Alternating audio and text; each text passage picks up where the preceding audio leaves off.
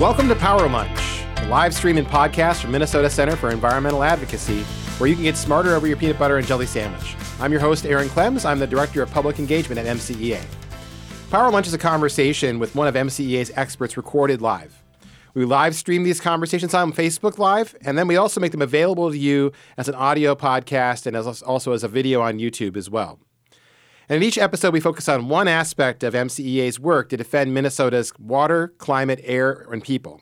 MCEA has been doing this critically important work since 1974, and our lawyers, policy experts, legislative lobbyists, and mapping and GIS specialists give us a unique capacity to protect the Minnesota that you love. Today, we're talking to Betsy Lawton, MCEA's Water Program Director. Betsy's been working across the Midwest for years to protect people from polluted drinking water, and she'll talk a little bit about MCEA's work on several mega feedlot proposals and our efforts to get stronger rules in place to protect Minnesota's drinking water, and also how you can help. We hope you'll learn something today that you didn't know before. If you want to keep up with our work, please visit our website, mncenter.org, or follow us on Twitter and Facebook at MCEA 1974. That's at MCEA 1974. If you would like to support our work, please consider a donation. Go to mncenter.org/donate. And now, our Power Lunch conversation with Betsy Lawton.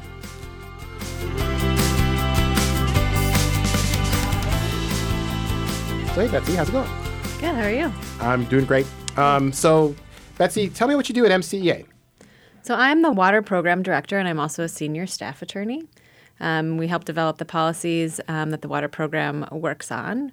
And particularly, we work on a variety of water pollution issues. There's a variety of sources of water pollution in Minnesota, and we work to protect both our drinking water from those sources of pollution and our lakes and rivers, which are very important to Minnesotans.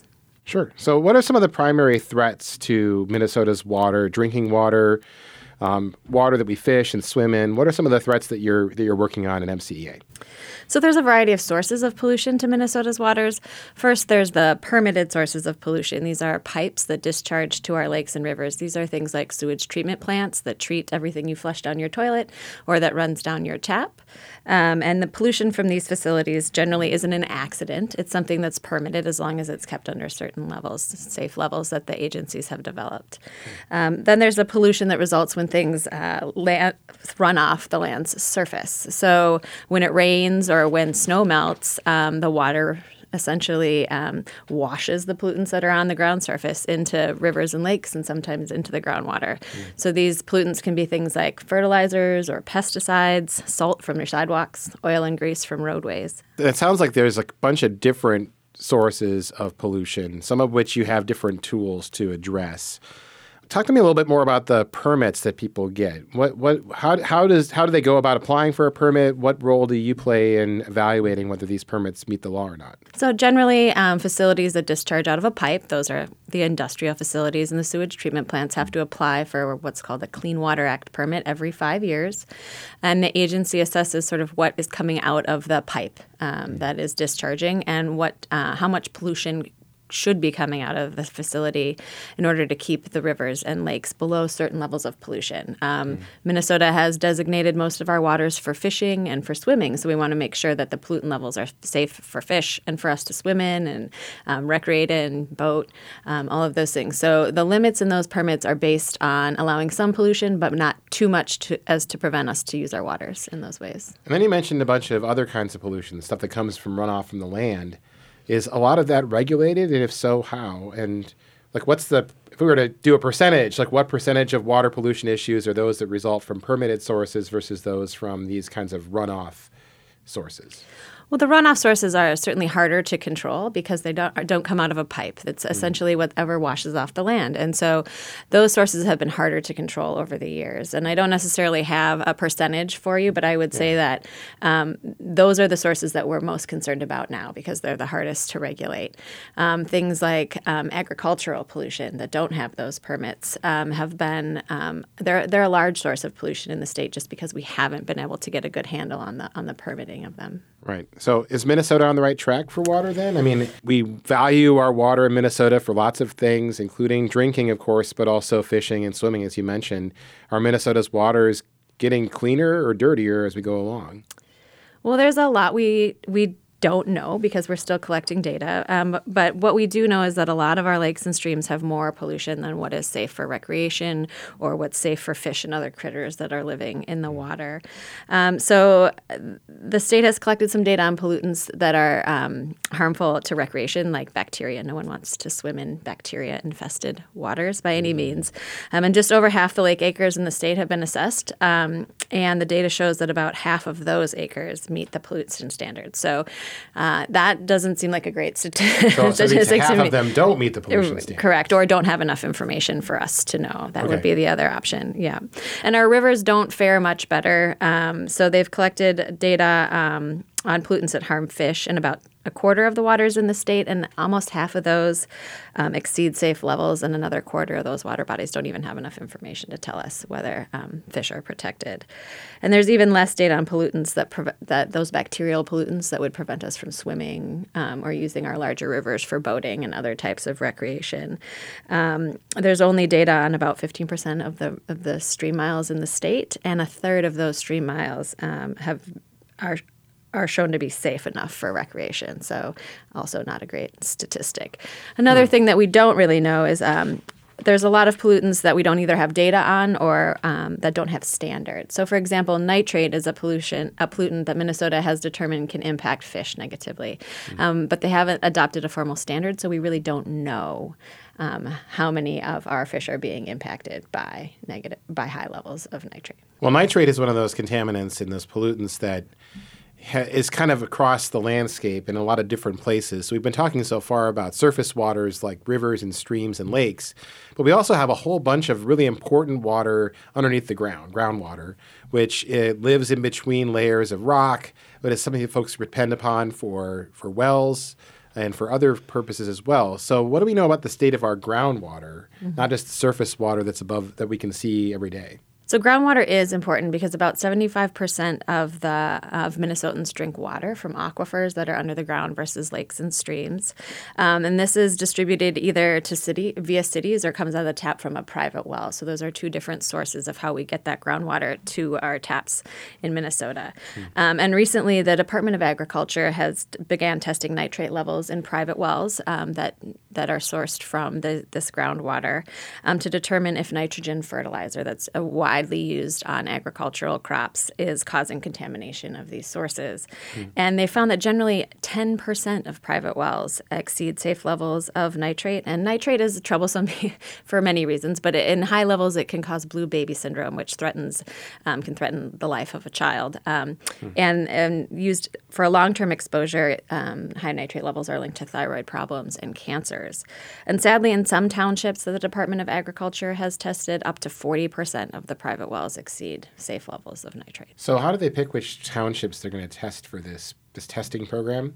My understanding is that the Department of Health identifies areas where there's likely to be higher levels of contamination. How do they pick where they're going to do these tests?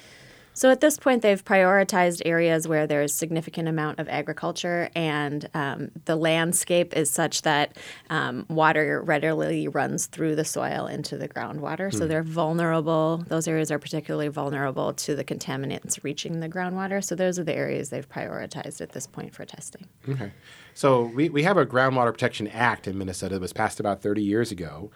And it's supposed to protect this resource for people right now, but also people into the future. So what rules have we created under that act to try to protect this groundwater resource for the future? So thus far, the Department of Agriculture, which has the authority to set these rules and restrictions on agricultural practices to protect groundwater, hasn't developed any rules. In 30 years? In 30 years. There's been a big push to urge farmers to adopt practices that are protective of groundwater voluntarily or to provide incentive payments to farmers to take those actions.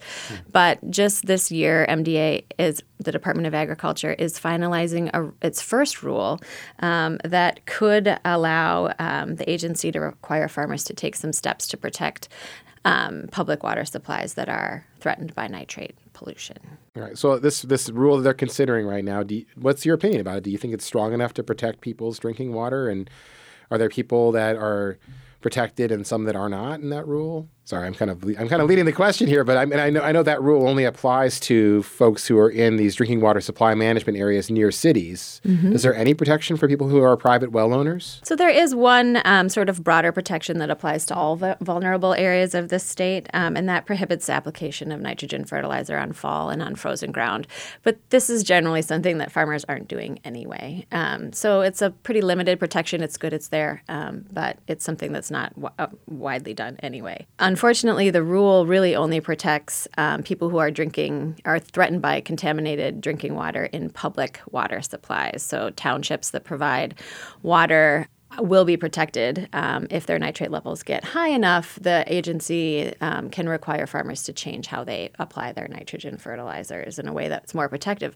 But the people that are drinking out of private wells, which is quite a few people in many of these areas, will not be protected at all by this rule. The agency has not given itself the authority in this rule to require farmers that are impacting private wells to do anything to protect groundwater. So we know there's a groundwater problem. In some places, up to 40% in some townships, up to 40% of wells are contaminated with high level of nitrates. I mean, is it just nitrates that are the problem here? I mean, or what does high level of nitrates in a well tell us about the quality of water that folks are drinking? Right. So, as I mentioned, nitrates have their own set of problems for people's health, but nitrates generally can be viewed sort of as the canary in the coal mine. If nitrates are escaping off the land surface and going into the groundwater, anything else that's put on the land there is likely to be also taking that same pathway to the groundwater that people drink. Things like pesticides, pathogens from manure that may be spread on farmland for fertilizing purposes. So although we may not have tested for all of those other things, the fact that we have high levels of nitrate is significant. It shows that there could be a significant other problem as well. Well, you just mentioned a second ago that there's two different ways to get more nitrogen or other kinds of food for plants, basically, into the soil. Some of it involves chemical fertilizers that put nitrogen into the soil, but also spreading of manure from dairy operations, pig farms, et cetera. And there's been a lot of talk recently about like whether or not this is which one of these is better, or whether or not using manure is superior to or safer than chemical fertilizers. Is it true that one's safer than the other, or what's the difference between using manure to fertilize versus using chemicals to fertilize? Well, manure certainly has nutrients that are considered good fertilizers, but applying too much liquid manure during risky periods of the year can cause pathogens such as bacteria and other pharmaceuticals that may be included in the liquid manure to leach into the groundwater or run off into the lakes. So while there are some benefits to using manure, there are also some significant risks based on what else is contained in that liquid manure. Okay. It feels like, there's been a lot of move recently toward larger and larger feedlots in Minnesota, where you've gotten applications to really dramatically expand existing operations or open new ones. Is there a lot more manure to take care of now than there was 10, 15 years ago in Minnesota? I mean, because you have to get rid of it somehow, right? So the way that they get rid of it is by applying it to fields. Are there enough fields left to apply all this extra manure to? Well, I think the issue there is when these particular feedlots become very large, they have an excess amount of manure in one spot. And manure, it doesn't transport very easily. So that manure needs to be spread pretty close to the farms. And so you're creating sort of hot spots of manure that need to be land spread, and that then can put those groundwater aquifers underneath that land at risk, and even the area rivers and streams. So it's not necessarily that there's more manure, it's just concentrated in different areas, and the higher concentration makes it a little riskier. How far can they transport this stuff from the farm where it's being generated? I think generally between 5 and 10 miles would be pretty far to transport manure, because it's heavy. Yeah, liquid manure is heavy. It costs a lot of money to move around. Smaller farms often compost their manure, and then it's more of a drier product that doesn't have some of the same risks that liquid manure has. Okay. So let's talk a little bit about some of the work that you've been doing on some of these specific proposals, because there have been a couple of large kind of mega feedlots that have been proposed that MCEA has been working on. And in particular, I want to start by talking about your work representing a group of people in Fillmore County. Fillmore County is right on the border of Iowa. who are fighting a huge hog farm operation proposed. It's called the Catalpa LLC proposal. Can you tell me a little bit about the case? Sure. So this is a new feedlot that would be coming into an area, and it's a large feedlot. It would produce about 7 million gallons of liquid manure every year that, again, would have to be spread on area cropland. This is an amount of sewage that is equivalent to some small towns, which are treated in wastewater treatment plants. But here the sewage is just spread on the ground. And the particular problems in the vicinity where Catalpa is located is that this area is pocked by sinkholes and cracks and seeps in the Earth's surface that act as sort of direct channels for the manure or the runoff when it rains, for the contaminants in the manure to enter the groundwater system. And in this particular area of the state, there's already some pretty serious problems with groundwater and surface water from current practices without this large farm, creating even more problems. So there's about 10 to 30% of the private wells exceed nitrate levels in local communities, and some of the rivers in the vicinity of this facility already are polluted by fecal bacteria, which we certainly don't want our rivers to have too much bacteria in them because we can't use them then. Are the wells in this area specifically contaminated? I mean, it's not just about a general idea of the area having a problem, but there are some specific wells nearby that are contaminated already? Yeah, in the areas, in the townships that are surrounding this particular facility, some have 30% of the private wells that have been tested exceed safe nitrate levels. Others have 20%. All of the nearby townships have really high levels of nitrate, and significant number of wells are contaminated as well. So, I mean, I want to spend a little bit of time just talking a little bit about the area right there, because this area they call karst geology, right? Lots of sinkholes. It's basically limestone, and on top of that, a fairly thin layer of soil. There aren't any lakes in this part of the state because they empty right into the groundwater table. And there have been other examples of where, municipal wastewater facilities have seen their lagoons drained overnight.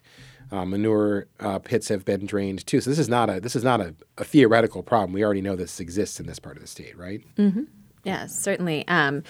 Because there's a strong connection between what goes on the surface of the land and what ends up in the groundwater, and then again in the rivers because of these cracks. And then there's this problem of sinkholes opening up. And when you put a lot of pressure on the land, sinkholes are more likely to open up. And there have been examples of sinkholes opening up that have drained lagoons that contain sewage. And so when that happens, that goes directly into the groundwater table. Yes. So we would be drinking that then. Yes. Okay, that's bad. So let's talk a little bit about the neighbors who've been organizing around this issue. There's a group called Responsible Agriculture for Karst Country that you represent as their attorney. Why are they so concerned about this? I mean, obviously we talked about the drinking water issues, but why did they get so organized? I mean, it's kind of an amazing feat to get a lot of neighbors organized so quickly like they have. Why are they so worried about this? I think they're very worried about it because it sort of changes the way of life in this area. There aren't a lot of these really large feedlots in this area. There's certainly agriculture, and some of the people that are challenging the siting of this particular facility are farmers themselves. They just have smaller operations where the manure is more manageable, and they really understand how to care for their manure application to prevent sort of the disastrous effects of what happens when you have 7 million gallons of manure spread on the land a year. And I think that is the main concern, is that this is a very large risk for the communities that have been traditionally smaller feedlots in the area. How do residents learn that a big mega feedlot like this is being proposed for their community, and how long do they have to respond when they learn about it? So generally, and in this case in particular, the local neighbors found out about the proposal because it was published in their area newspaper, and I think they found out just weeks before the comment period was closed. So essentially, there'll be a notice in the local newspaper that identifies the feedlot that's coming in, and then the neighbors and residents in the area have about 30 days to review sort of this documentation that the Pollution Control Agency provides, which includes like a generalized summary of what the facility is, like how much manure it will produce, how many animals, what type of animals, what potentially generalized risks from this facility exist. And this can actually be thousands of pages of information. So neighbors and community members really have 30 days to scan through this large amount of documents and submit comments to the Pollution Control Agency on what they think the risks are and why there should be more study of a facility before it comes in, or what should be done to mitigate the potential risks. So in this case, you have folks who are neighbors to this proposal who are not experts on geology or what the impact on water quality is, and they're given basically a short notice in their newspaper, and then they're expected to see that notice, understand what it is, and then get thousands of pages of documents and decipher them to get comments in front of the Minnesota Pollution Control Agency in a month. Yes, and that's part of a process called an environmental assessment worksheet, which is a very short process that we want to see more study of these facilities. And if the comments aren't submitted during this short process, it's unlikely that we would see any more study of these facilities before they're cited. So in the case of Catalpa, though, the neighbors contacted MCEA. They also contacted another organization that does a lot of great work, Land Stewardship Project, to help them get organized. And because of that, we were able to bring experts to bear to get these comments in before the 30-day period ended.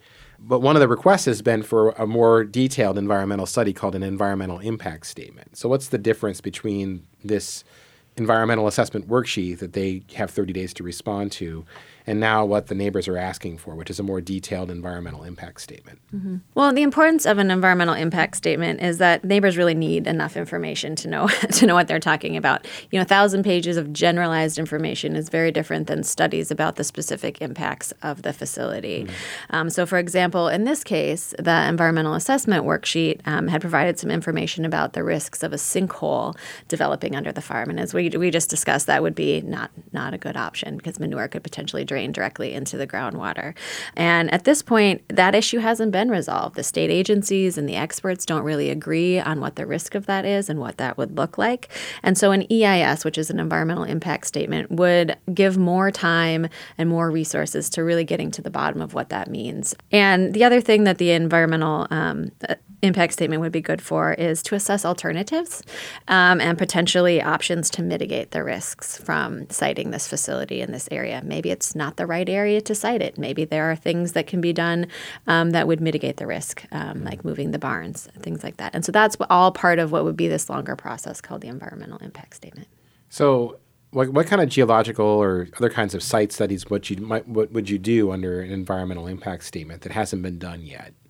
I mean, I know that they've done a couple of different kinds of relatively cursory studies of the site, but what would they do in an environmental impact statement to figure out whether or not what the real risks are of a sinkhole opening up, for example? Well, there are studies that can tell you exactly that. They're called electronic resistivity, and it's very technical. It's a tongue twister. Electronic resistivity. Yes, it is, and it helps determine how porous the ground is and whether it's a challenge for a sinkhole. And there's been some limited assessment of that, but they really need a more thorough assessment to get an idea of what the land looks like from sort of all angles, and that hasn't been done at this point. Okay. The response to this has been pretty amazing. I mean, there was a big public hearing down there a couple of months ago where the MPCA presented their findings, and there were like over 400 people at that hearing in a town of 800, Mabel, Minnesota. And since then, there's been a lot of activity on the local level to try to put the brakes on some of these large proposals. And that includes some townships passing moratoriums. Is it moratoria? I think it's moratoria on putting the brakes on it and saying we have to take about a year to figure out what we want to do to regulate this industry. Can you talk a little bit about some of the local actions that have been trying to use zoning laws to restrict the risk? Certainly. So two townships in the area thus far have adopted 1-year moratoria on siting of these large animal feedlots, the town of Mabel and Preble. And this gives the community time to really assess what they want their landscape to look like, and to consider what risks are posed by siting such large feedlots and whether they're really right for the community that they want to have in the long run.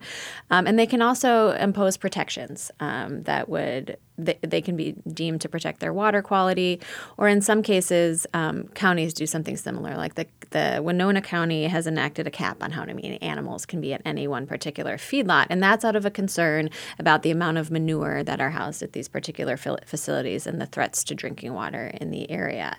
So there can be a variety of ways for local governments and counties to ensure that their drinking water and their surface water is protected. Well, it's interesting you mentioned Winona County, too, because MCEA is also working on another case in Winona County that is at about the same stage, I'd say, as the Catalpa proposal. It's called the Daley Farms expansion, and that's a dairy as opposed to a hog farm. But as you said a moment ago, Winona County has a cap. I think it was at 1,500 animal units is what they describe it as. So what is Daley proposing, and how does it fit that cap that's been in existence in Winona County for several years now?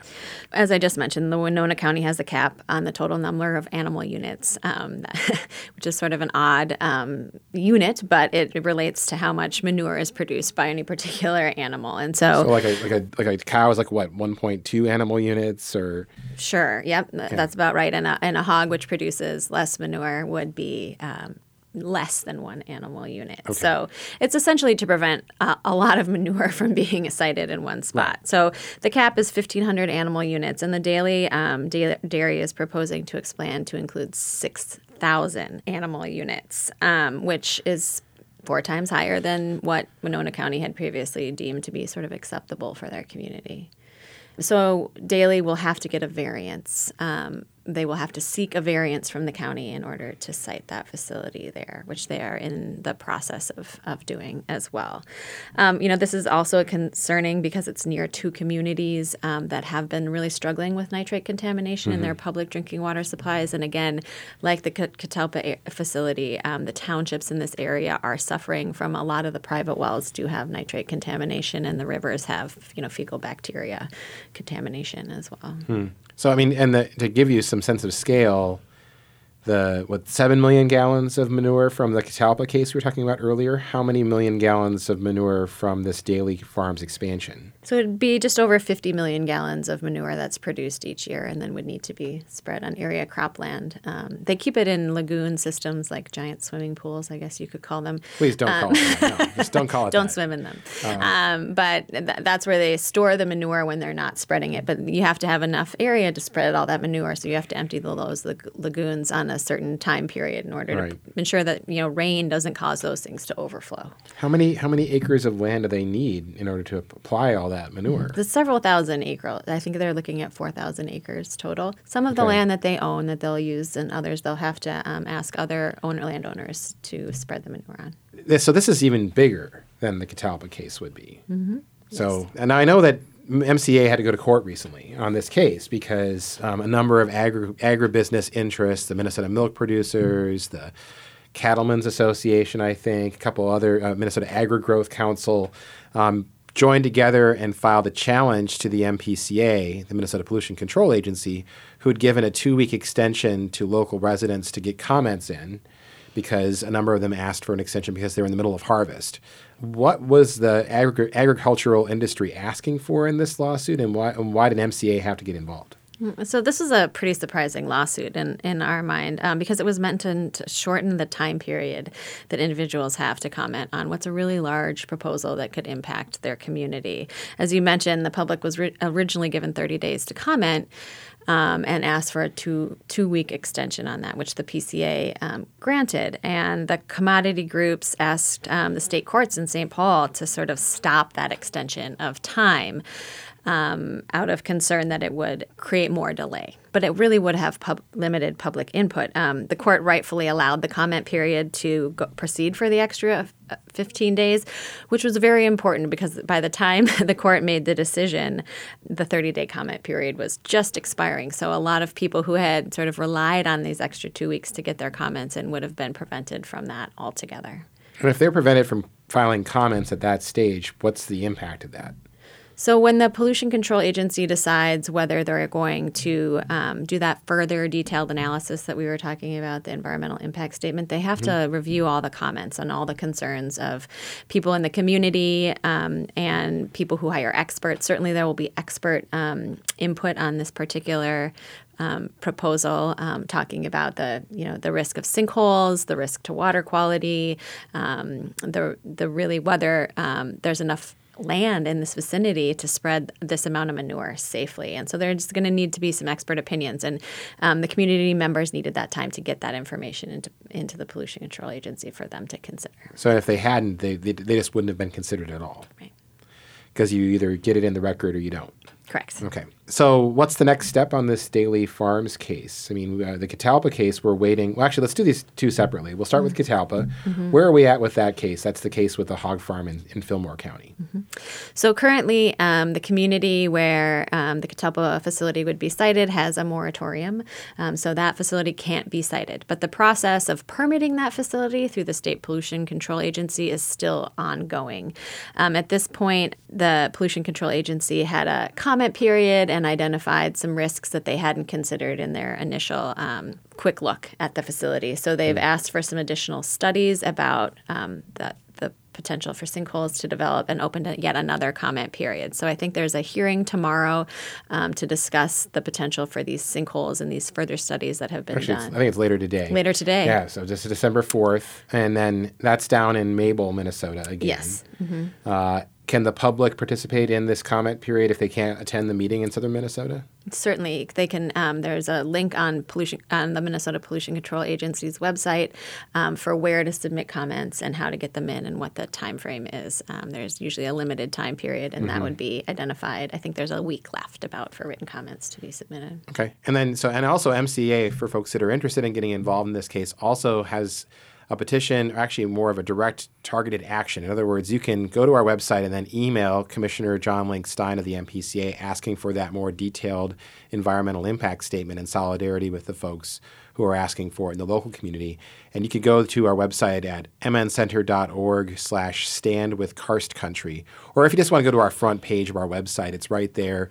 You can click on that link and stand with the neighbors who are asking for more detailed environmental study to see whether or not there is a risk to their groundwater.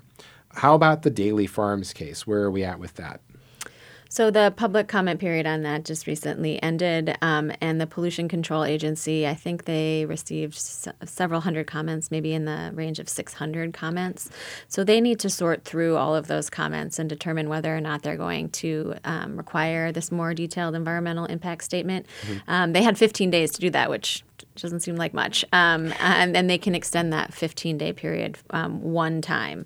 And then they'll need to make a decision about whether to require the environmental impact statement. They're also making decisions about what types of requirements to put in water pollution permits for these facilities, which will also, that occurs at the same time that PCA is considering the comments on the environmental impact statement. So has the MPCA as an agency ever asked for or ordered a more detailed environmental impact statement for a proposal like the Daley Farms one or the Catalpa proposal? So my understanding is that the Pollution Control Agency has never required an EIS. They have had an agreement with a proposed feedlot to voluntarily do one. So they did an environmental impact statement, and a court has ordered an environmental impact statement sort of after the fact. It was a little late.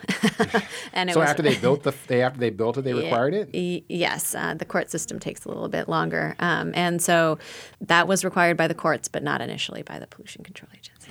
So if the MPCA orders a more detailed environmental impact statement on either the Catalpa or Daley Farms case, that would be different than decades of practice. Yes. So this is a big deal. It is a big deal. Okay. Well, and I would encourage everybody who's listening to get on our website, find ways that you can put some pressure on the MPCA, because I think it's really important that if we're going to cite 7 million gallons of manure, a big lagoon of that holding that much manure on top of a potential sinkhole, we would probably want to find out whether this is more likely or not. And it kind of astounds me that we don't actually do that as a matter of course. But thanks for your work on that. I mean, and I'm really excited to let people know that we can take action on this through our website. Also, at 6:30 p.m. on December 4th in Mabel, Minnesota, there is a public hearing on some of the additional site investigations that have been happening at the Catalpa site. But otherwise, thanks so much, Betsy. You've been really helpful and explained a lot of things that are really complicated. So thank you for that. Thanks, Aaron. Great. So 2019 is shaping out to be a big year. Minnesota will be making decisions like the ones we talked about on this podcast that will affect our drinking water and all of the water that Minnesotans depend on. Will we start effectively regulating these mega feedlot proposals that protect our water? Or will we continue this long, slow slide that we've been on that's put our drinking water at risk? You have a stake in these important decisions and a say in these decisions too. And so we really want you to stay involved. Be sure to follow MCEA's work. Visit our website at www.mncenter.org and follow us on Twitter and Facebook at MCEA 1974. In particular, right now, you can take action to help the folks that we're working with in Fillmore County. Go to mncenter.org. It's on the front page, and click on Stand with Karst Country, and we'll tell you how you can take action.